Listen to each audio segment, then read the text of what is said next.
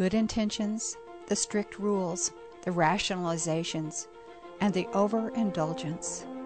This sequence relates not only to our inability to control our food intake, but to our difficulty in controlling sexual desires, spending habits, alcohol consumption, and you can add your own besetting weakness. How can we overcome these overpowering passions within? Let's join Dave Wyrtzen, our study leader, and observe Jesus carefully as our temptation expert faces his first two intense satanic tests. God is your stomach. God is your genie. All compulsive, obsessive behaviors flow from the same point of problem deep within our personalities. And what the Holy Scripture does in our text today, if you turn to Matthew chapter 4, is the Holy Scripture gives us an insight into how to deal with these passions within. And I've just introduced the theme with the first kind of passion we have to deal with, which is the passion to meet our physical desires illegitimately, out of control, without obedience to the plan of God. How hungry do you think that you would be after not eating for 40 days? I mean, I'm hungry after not eating for, like one meal. How about you, the rest of you? Can you imagine going for 40 days? And I'm not sure, it's very possible that maybe the Lord somehow alleviated the Lord's hunger during the 40 days, though I don't believe that's really what the text is implying. But it says that after the 40 days was completed, Jesus became very, very hungry. And so we're going to deal with this whole area of how did the Son of God deal with this unbelievable passion to want to eat, and that Satan's going to attack him and try to get him to fulfill that physical desire illegitimately. Let's look at it in Matthew chapter 4. We have the same account in Luke as well, and we'll center pretty much in Matthew. I think it's a little bit more complete account. And let's begin with verse 1 of Matthew chapter 4. Then Jesus was led by the Spirit into the desert to be tempted by the devil. We ended the chapter 3 with Jesus being baptized. We had the Holy Spirit descending upon him. And right off the bat, then Jesus was led by the Spirit into the desert to be tempted by the devil. What bothers you about that? There's a little bit of tension. How could the Holy Spirit have led the Son of God into the wilderness to be tempted? That's a problem. Also, what do you think that the baptism of Jesus was like spiritually for Jesus? What kind of an experience spiritually do you think the Lord's baptism was? It would have been a mountaintop. It would have been a real high point. Do you remember when some of you were baptized? And how many of you found that was kind of a real mountaintop experience spiritually, right?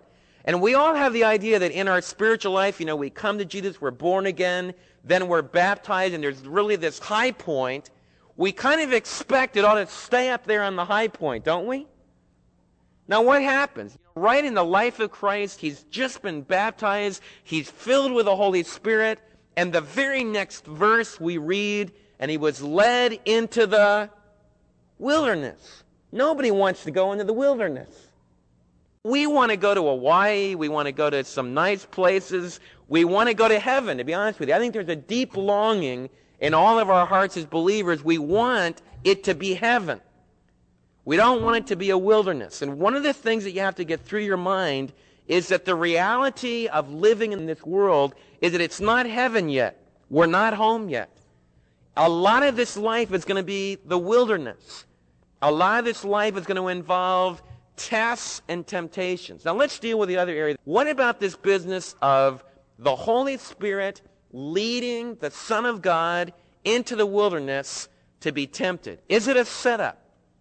You ever feel that maybe God's setting you up? Was it a setup for God to take his Son into the wilderness to be tempted by the devil? Very intensely. What do you think about that? Now, there's a real conflict in this. Can somebody tell me a verse in James? Do you remember a verse in James that tells us that God won't tempt us? Turn to James chapter 1, and let's get a little bit of a conflict going here between a couple portions of Scripture. James chapter 1, we read this. Verse 13. James chapter 1, verse 13. When tempted, no one should say, God is tempting me. For God cannot be tempted by evil, nor does he tempt anyone. But each one is tempted when by his own evil desire he is dragged away and enticed. Then after desire has conceived, it gives birth to sin, and sin, when it is full grown, gives birth to death. For God cannot be tempted by evil, nor does he tempt anyone. Now that looks like a confusing thing, because it says here that Jesus was led by the Spirit into the desert to be tempted by the devil.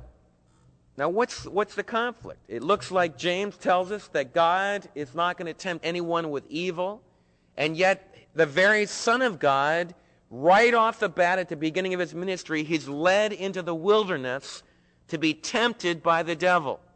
Now what's going on here? What's the difference between a test and a temptation? What do you think is the difference between a test and a temptation? The teacher's purpose in giving a test to a student is not to destroy the student. It's not to hurt the student. Even if they do poorly, the purpose of the test is not to deceive them or to cause them to do evil. It's to expose what they don't know, also with the intent that later on that they could do better, that they'd be able to get an accurate assessment of where they were. So the purpose of a test is to strengthen us, to build us. The purpose of a temptation is just the opposite. The person's intent in a temptation is to wipe the person out.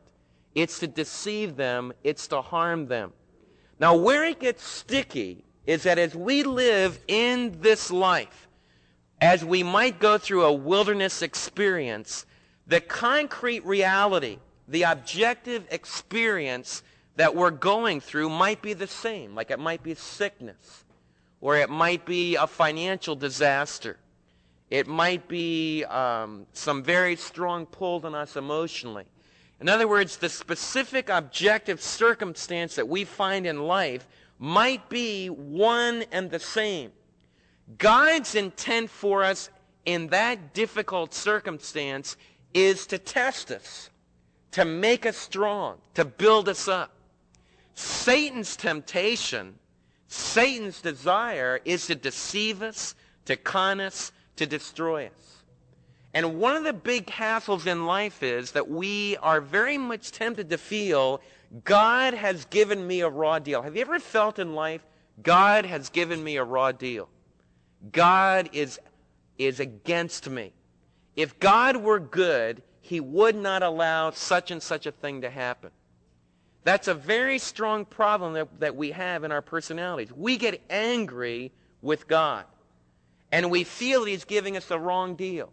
Now, where do you think that idea is coming from? That idea in itself is a temptation. In fact, it's one of Satan's biggies. He does it from the very beginning. He says that God is not good. And that's one of the things that you're going to have to wrestle with, because sometimes in life, you have to take it by faith that God is good. Sometimes you just have to say, well, God says that he's good. God says that he's loving. God says that he'll ultimately work this mess and bring about good, so I'll believe it.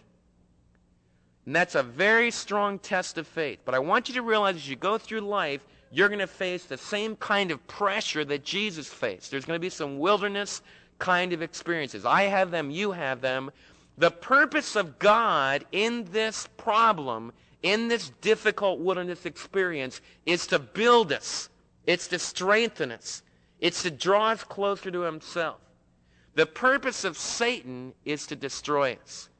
And we have a unique combination. Jonathan asked me the other day about like the evil spirit that was sent from God to deceive Saul. That looks like a very confusing Old Testament idea.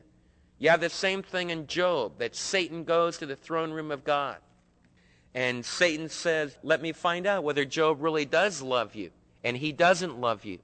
If you take away all the goodies from him, if you put him through some hard circumstances, he'll curse you, because the only reason he praises you is because you're the sugar daddy in the sky.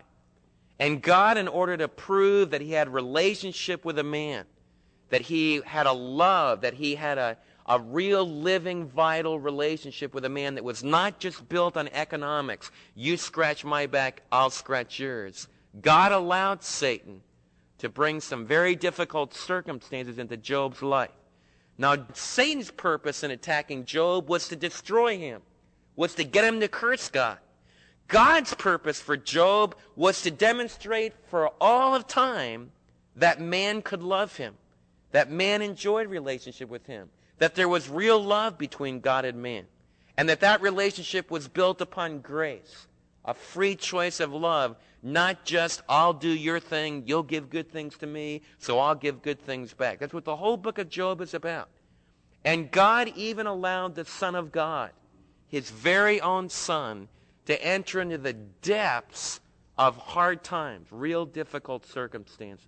So that's what's going on. We probably have Satan, who accused the Son of God in the courtroom of heaven, challenged the Father. The Father knows that his Son can handle the test. So the Father's purpose is for good. The tempter's purpose is for evil. And it's a very real conflict that's going on. Let's read a little bit further. After fasting for 40 days and 40 nights, he was hungry. The tempter came to him and said, if you are the Son of God. Satan always throws in elements of doubt. If you're the Son of God, you got to prove it. Same thing he did with Eve. Has God really said you can't eat of all the trees of the garden? The underlying thing is, if God is so good, why did he put restrictions on you?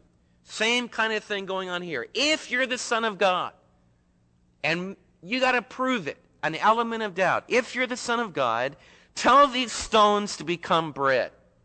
Now I want to ask you, how many of you have ever been taught from the time that you're a little kid, it is morally wrong to turn stones into bread? I mean, how many of you think that's a real moral crisis? Now, if I'd say lying, is it wrong to lie?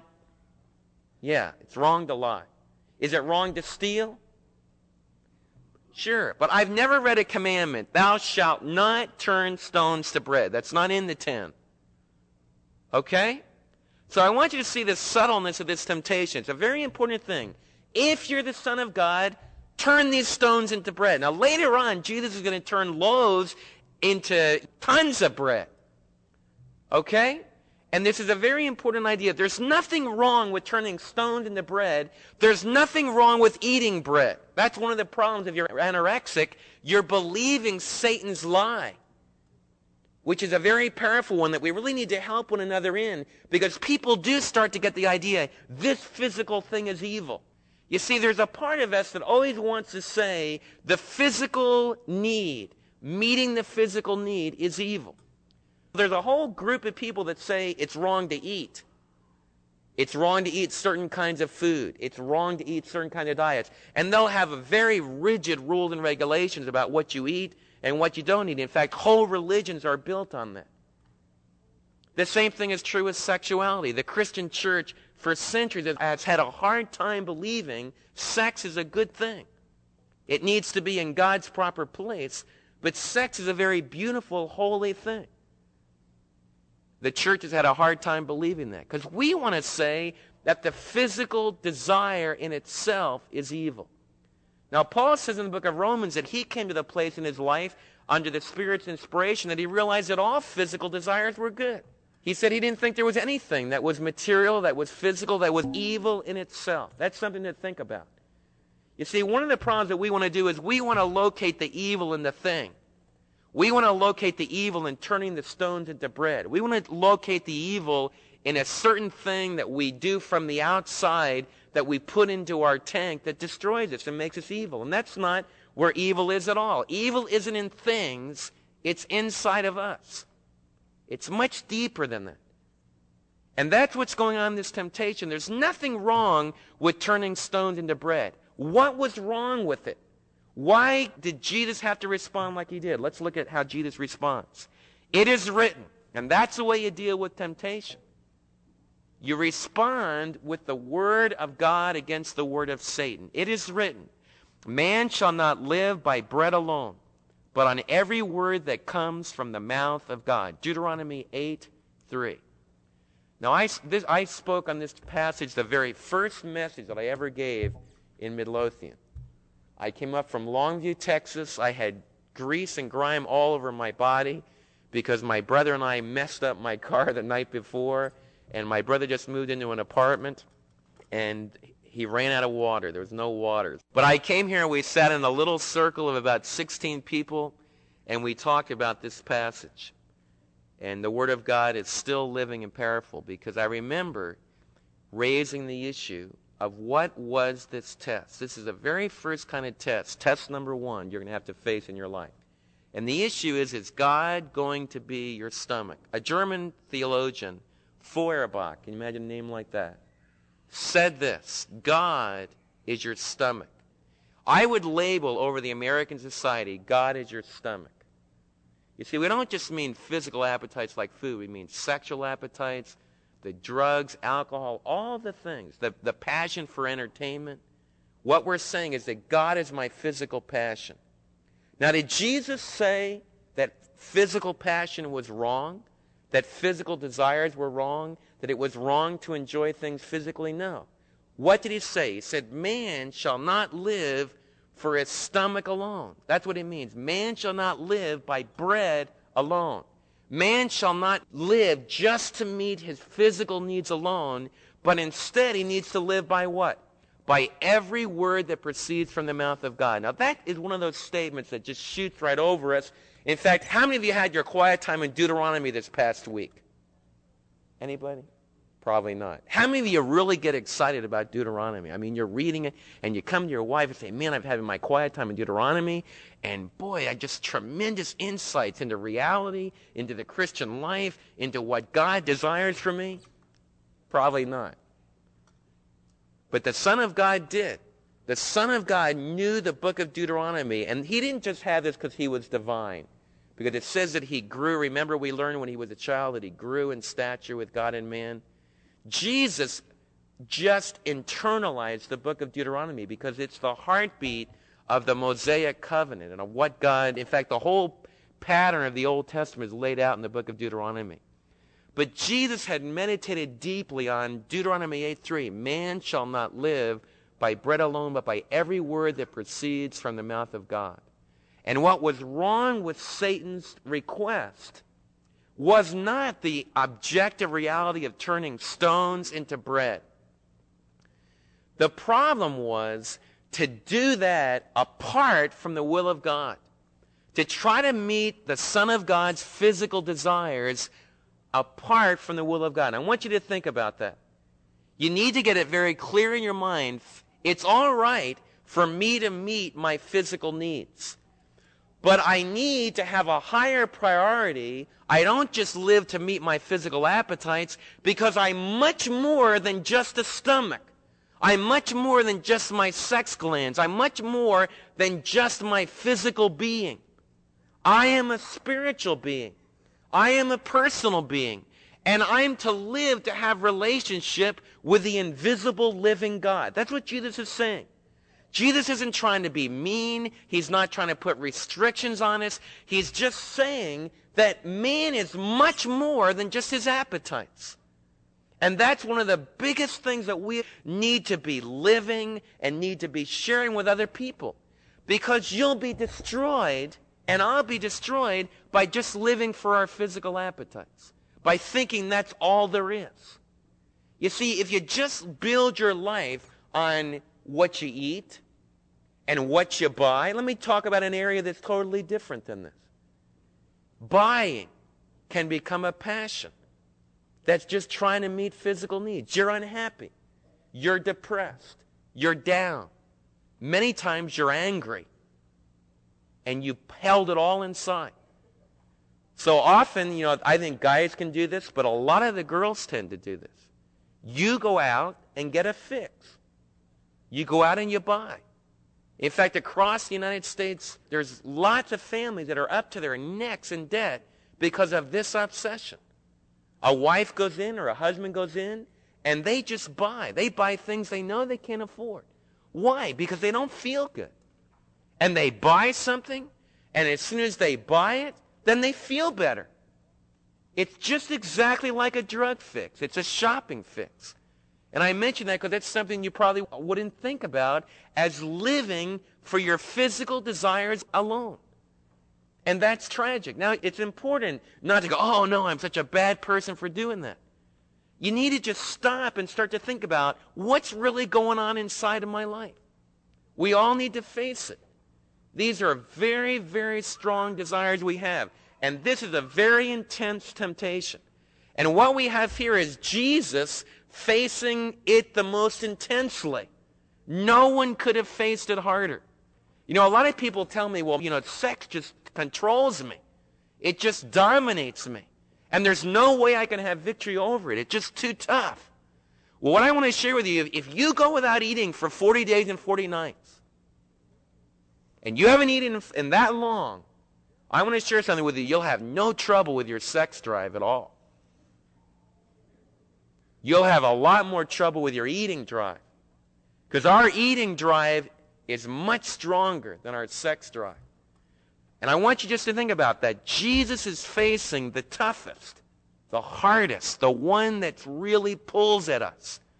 And he's showing us how to beat it. And I think God had his son face it in the very intense area of hunger so that we would be able to look to the pioneer of our salvation and say, the Son of God can teach us how to do it.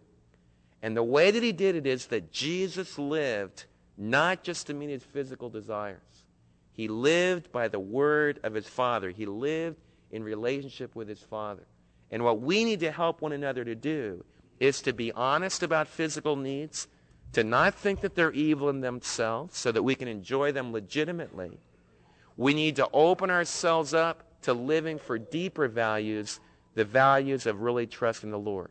The first temptations that we're going to have to deal with is the passion to meet our physical desires outside the plan of God. Now, some of you say, well, no, that's no big problem for me. I can handle that. No hassle at all. Don't have any trouble with physical desires. Probably nobody can really say that honestly, but some of you might say that. Because some of you are the super spiritual ones. And that's where test number 2 comes in. As we begin to live the Christian life, I think that this is not only a statement of the temptations that Jesus faced. I also think that it's kind of a paradigm of the kinds of temptations that Satan takes us through. One of the temptations that we as believers will have to deal with is test number 1, God is my stomach. God is my passion. And we have to get our eyes on the real God and allow him to teach us to live for himself, for relationships, for things that are much deeper than just those physical passions. The second one is, God is my genie. Look what it says in the next verse. Then the devil took him to the holy city and had him stand on the highest point of the temple. If you are the Son of God, same question again, throw yourself down, for it is written, he will command, quoting Psalm 91, 11, and 12. He will command his angels concerning you. They will lift you up in their hands so that you will strike your foot against a stone. If they quote Bible verses to you, you know they're from heaven, right? If they're religious, if they're good Sunday school people, if they're a pastor, you can be sure. Now, this one's a good one. The Son of God is up on the pinnacle of the temple. And this is a real big drop. It's still a big drop today. Probably it's on the corner that looks right down into the Kidron Valley. And even with the Turkish old city wall, you can still get a feel for the kind of drop it was. Josephus says at this pinnacle of the temple, as you look down, it would make you kind of dizzy. If you're like me, when you get up on real heights, like as you're looking down Niagara Falls, or if you're up on the Empire State Building and you look down, or if you get like on a Sable Chasm way up in upstate New York and you look down several thousand feet, I want to jump. Do any of you have that? Anybody else have that urge? Few of you are weird like me, right? Good, all right. When I look down at a height that just draws me. Now, this is what Satan says is, if you're the Son of God, jump. Because the Bible promises you that the angel of God, Psalm 91 is all about God's provision for the righteous. And certainly the Son of God is righteous. And this is the climax of Psalm 91, that God will not let your foot strike against a stone. Now, what could be better? Is there anything wrong with jumping off pinnacles of the temple if you can fly? See, once again, there's nothing really intrinsically evil. I mean, I've never read a command, thou shalt not jump off the pinnacle of the temple. You see, that's the subtlety of these things. When we already know who's giving this and the tempter has come, then we say, oh yeah, there's got to be something wrong because Satan is saying it. But when it comes in our own mind, it's not nearly as easy to discern. I want to just make it more modern. This is the God is your genie. This is the God is your genie temptation. First one, God is your stomach. Number two, God is your genie. I was in a hospital room just recently. The surgeon comes in and says, things are really bad. Not getting along very well at all. Some of the people that were there say, don't believe it. It's not so. Don't worry about it. God's going to raise them up. They're sure to get well. How do you know that? Because the Word of God says that anything that we ask in His name, He will do it. So we have prayed in the Lord Jesus' name. We have named it. We have described health. We have described victory. We have described escape from this terrible situation. Therefore, we will have it. Right? Name it and claim it. Now, that's a very powerful theology. Across our land, that's a very powerful philosophy. And there's churches that are just gigantic by proclaiming that philosophy. Name it, claim it. Now, often we tease because the idea is that I name my Cadillac and I claim my Cadillac, but often we use it in the area of health. Now, I want to share something from the bottom of my heart. I believe with all my heart that Jesus can jump off the pinnacle of the temple and that God can keep him from hitting his foot against a stone. I believe that with all my heart. No big deal at all. Man alive, Jesus himself said, let there be light, and there was light. He said, let there be a sun, there was a sun. I mean, jumping off the pinnacle of the temple is small stuff. There's nothing to it. I mean, that's not even a big thing. So I don't have my faith, honestly, I really have no doubt that Jesus could have jumped off the pinnacle of the temple and blasted into outer space. In fact, I think he could have blasted beyond space and just gone home to be with his Father.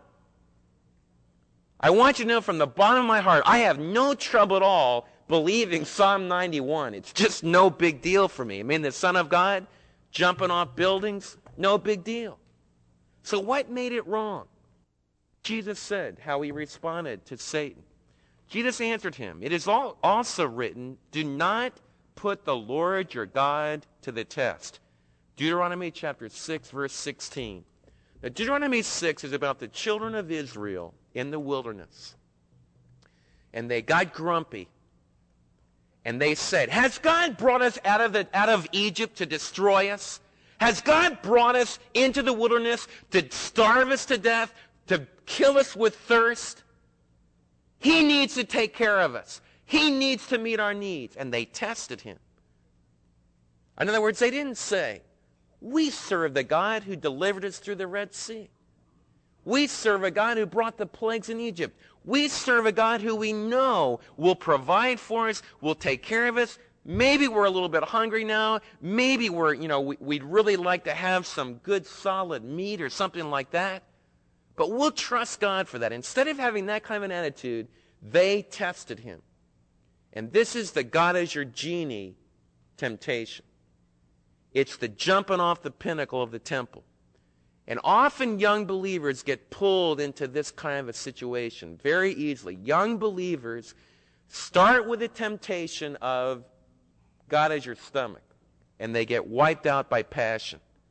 The second thing they get wiped out, usually when they start to get that area of their life together a little bit, then they get super spiritual and they get the idea God will do what I tell him to do. And they never say it like that, but that's really what's going on. Because you see, what happens in the hospital room when you pray, Lord, raise them up, and they die. And then you pray that, Lord, raise them up again. Bring them back to life again. And they don't come back to life. What do you do then? What do you do after the funeral? I'll tell you what people do across our land. You know what? They're angry.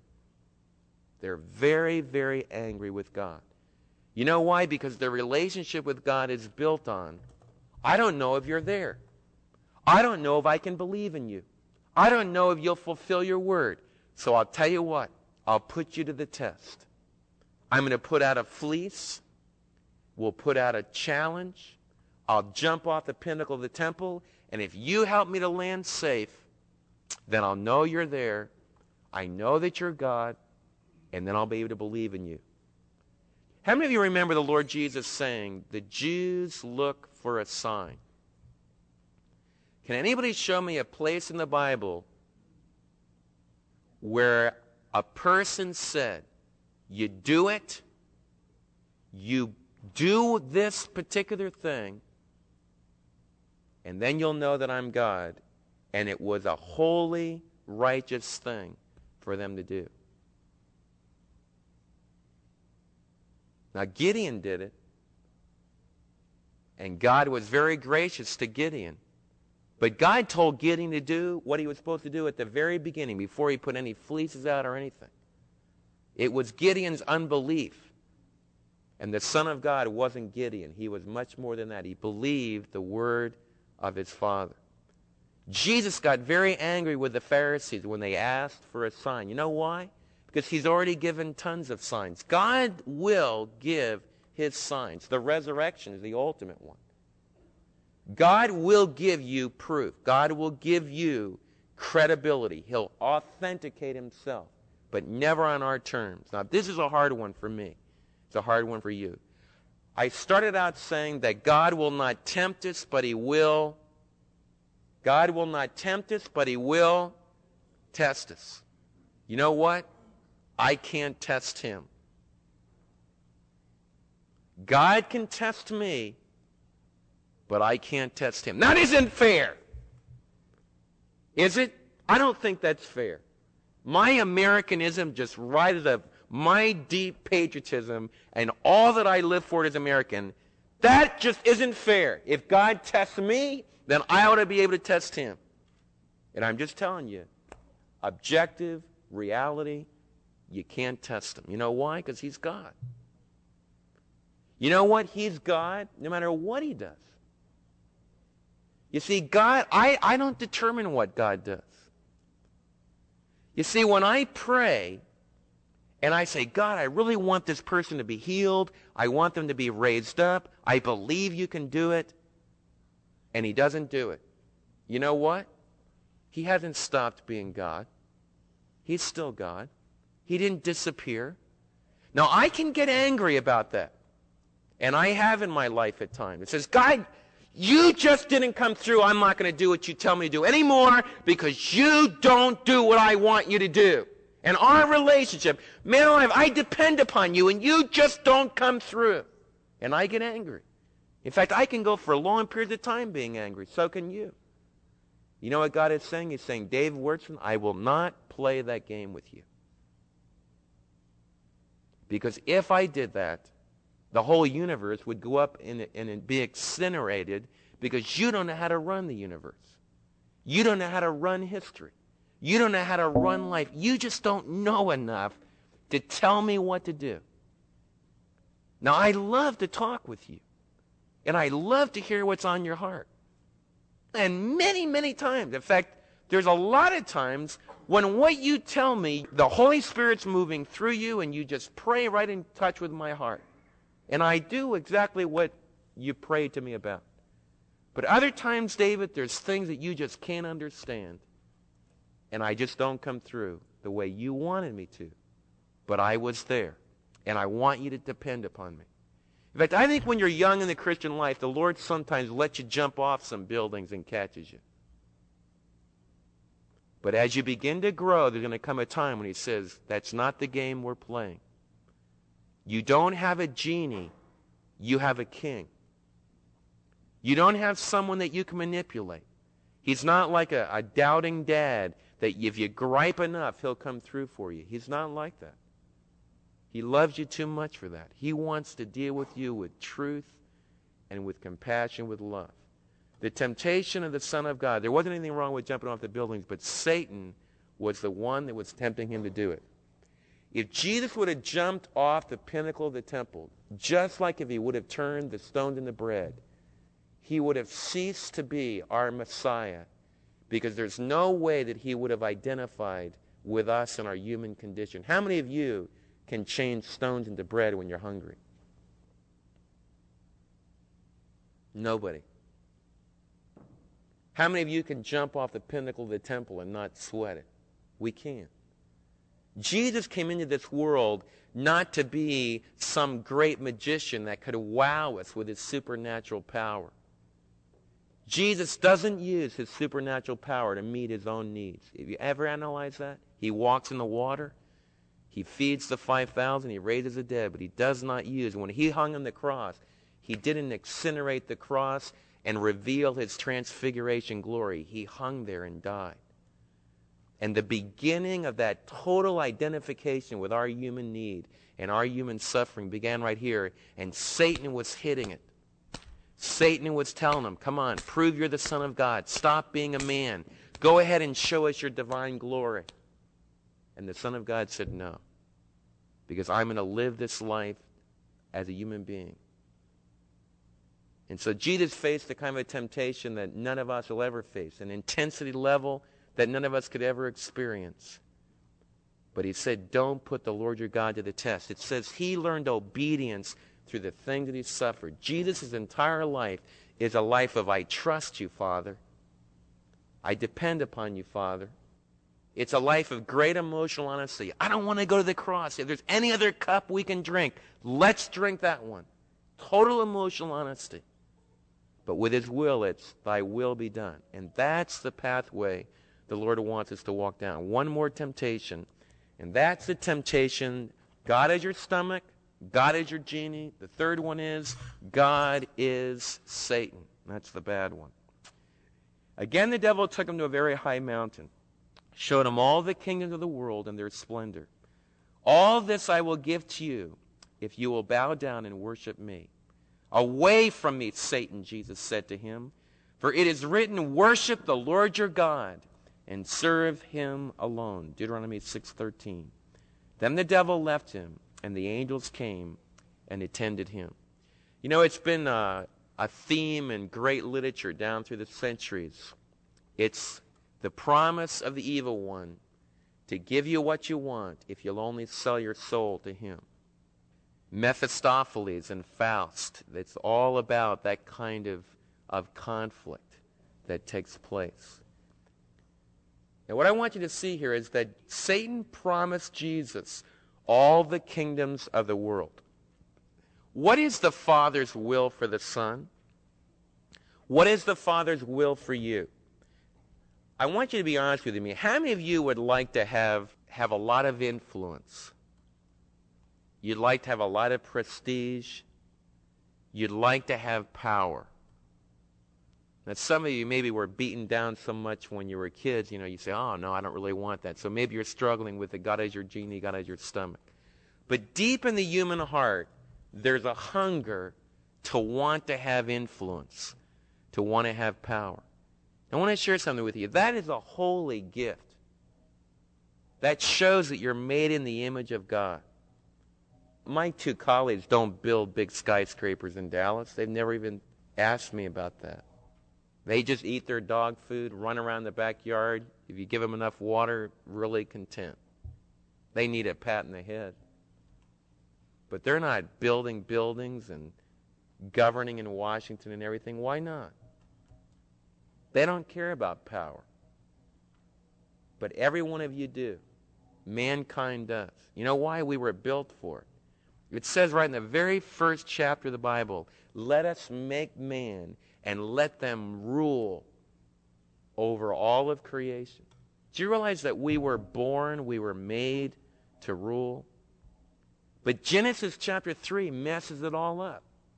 We are part of a race that chose to rule outside the plan of God, the Father. We chose to rule arrogantly and independently. We are like a prodigal son that says, Dad, get lost, give me the inheritance, and I'll do what I want to with it. And that's where all the suffering and death and evil, one of the things we started out with, that's the reason there is a wilderness. There wasn't a wilderness in the Garden of Eden. And there's not going to be a wilderness in that new eternal kingdom.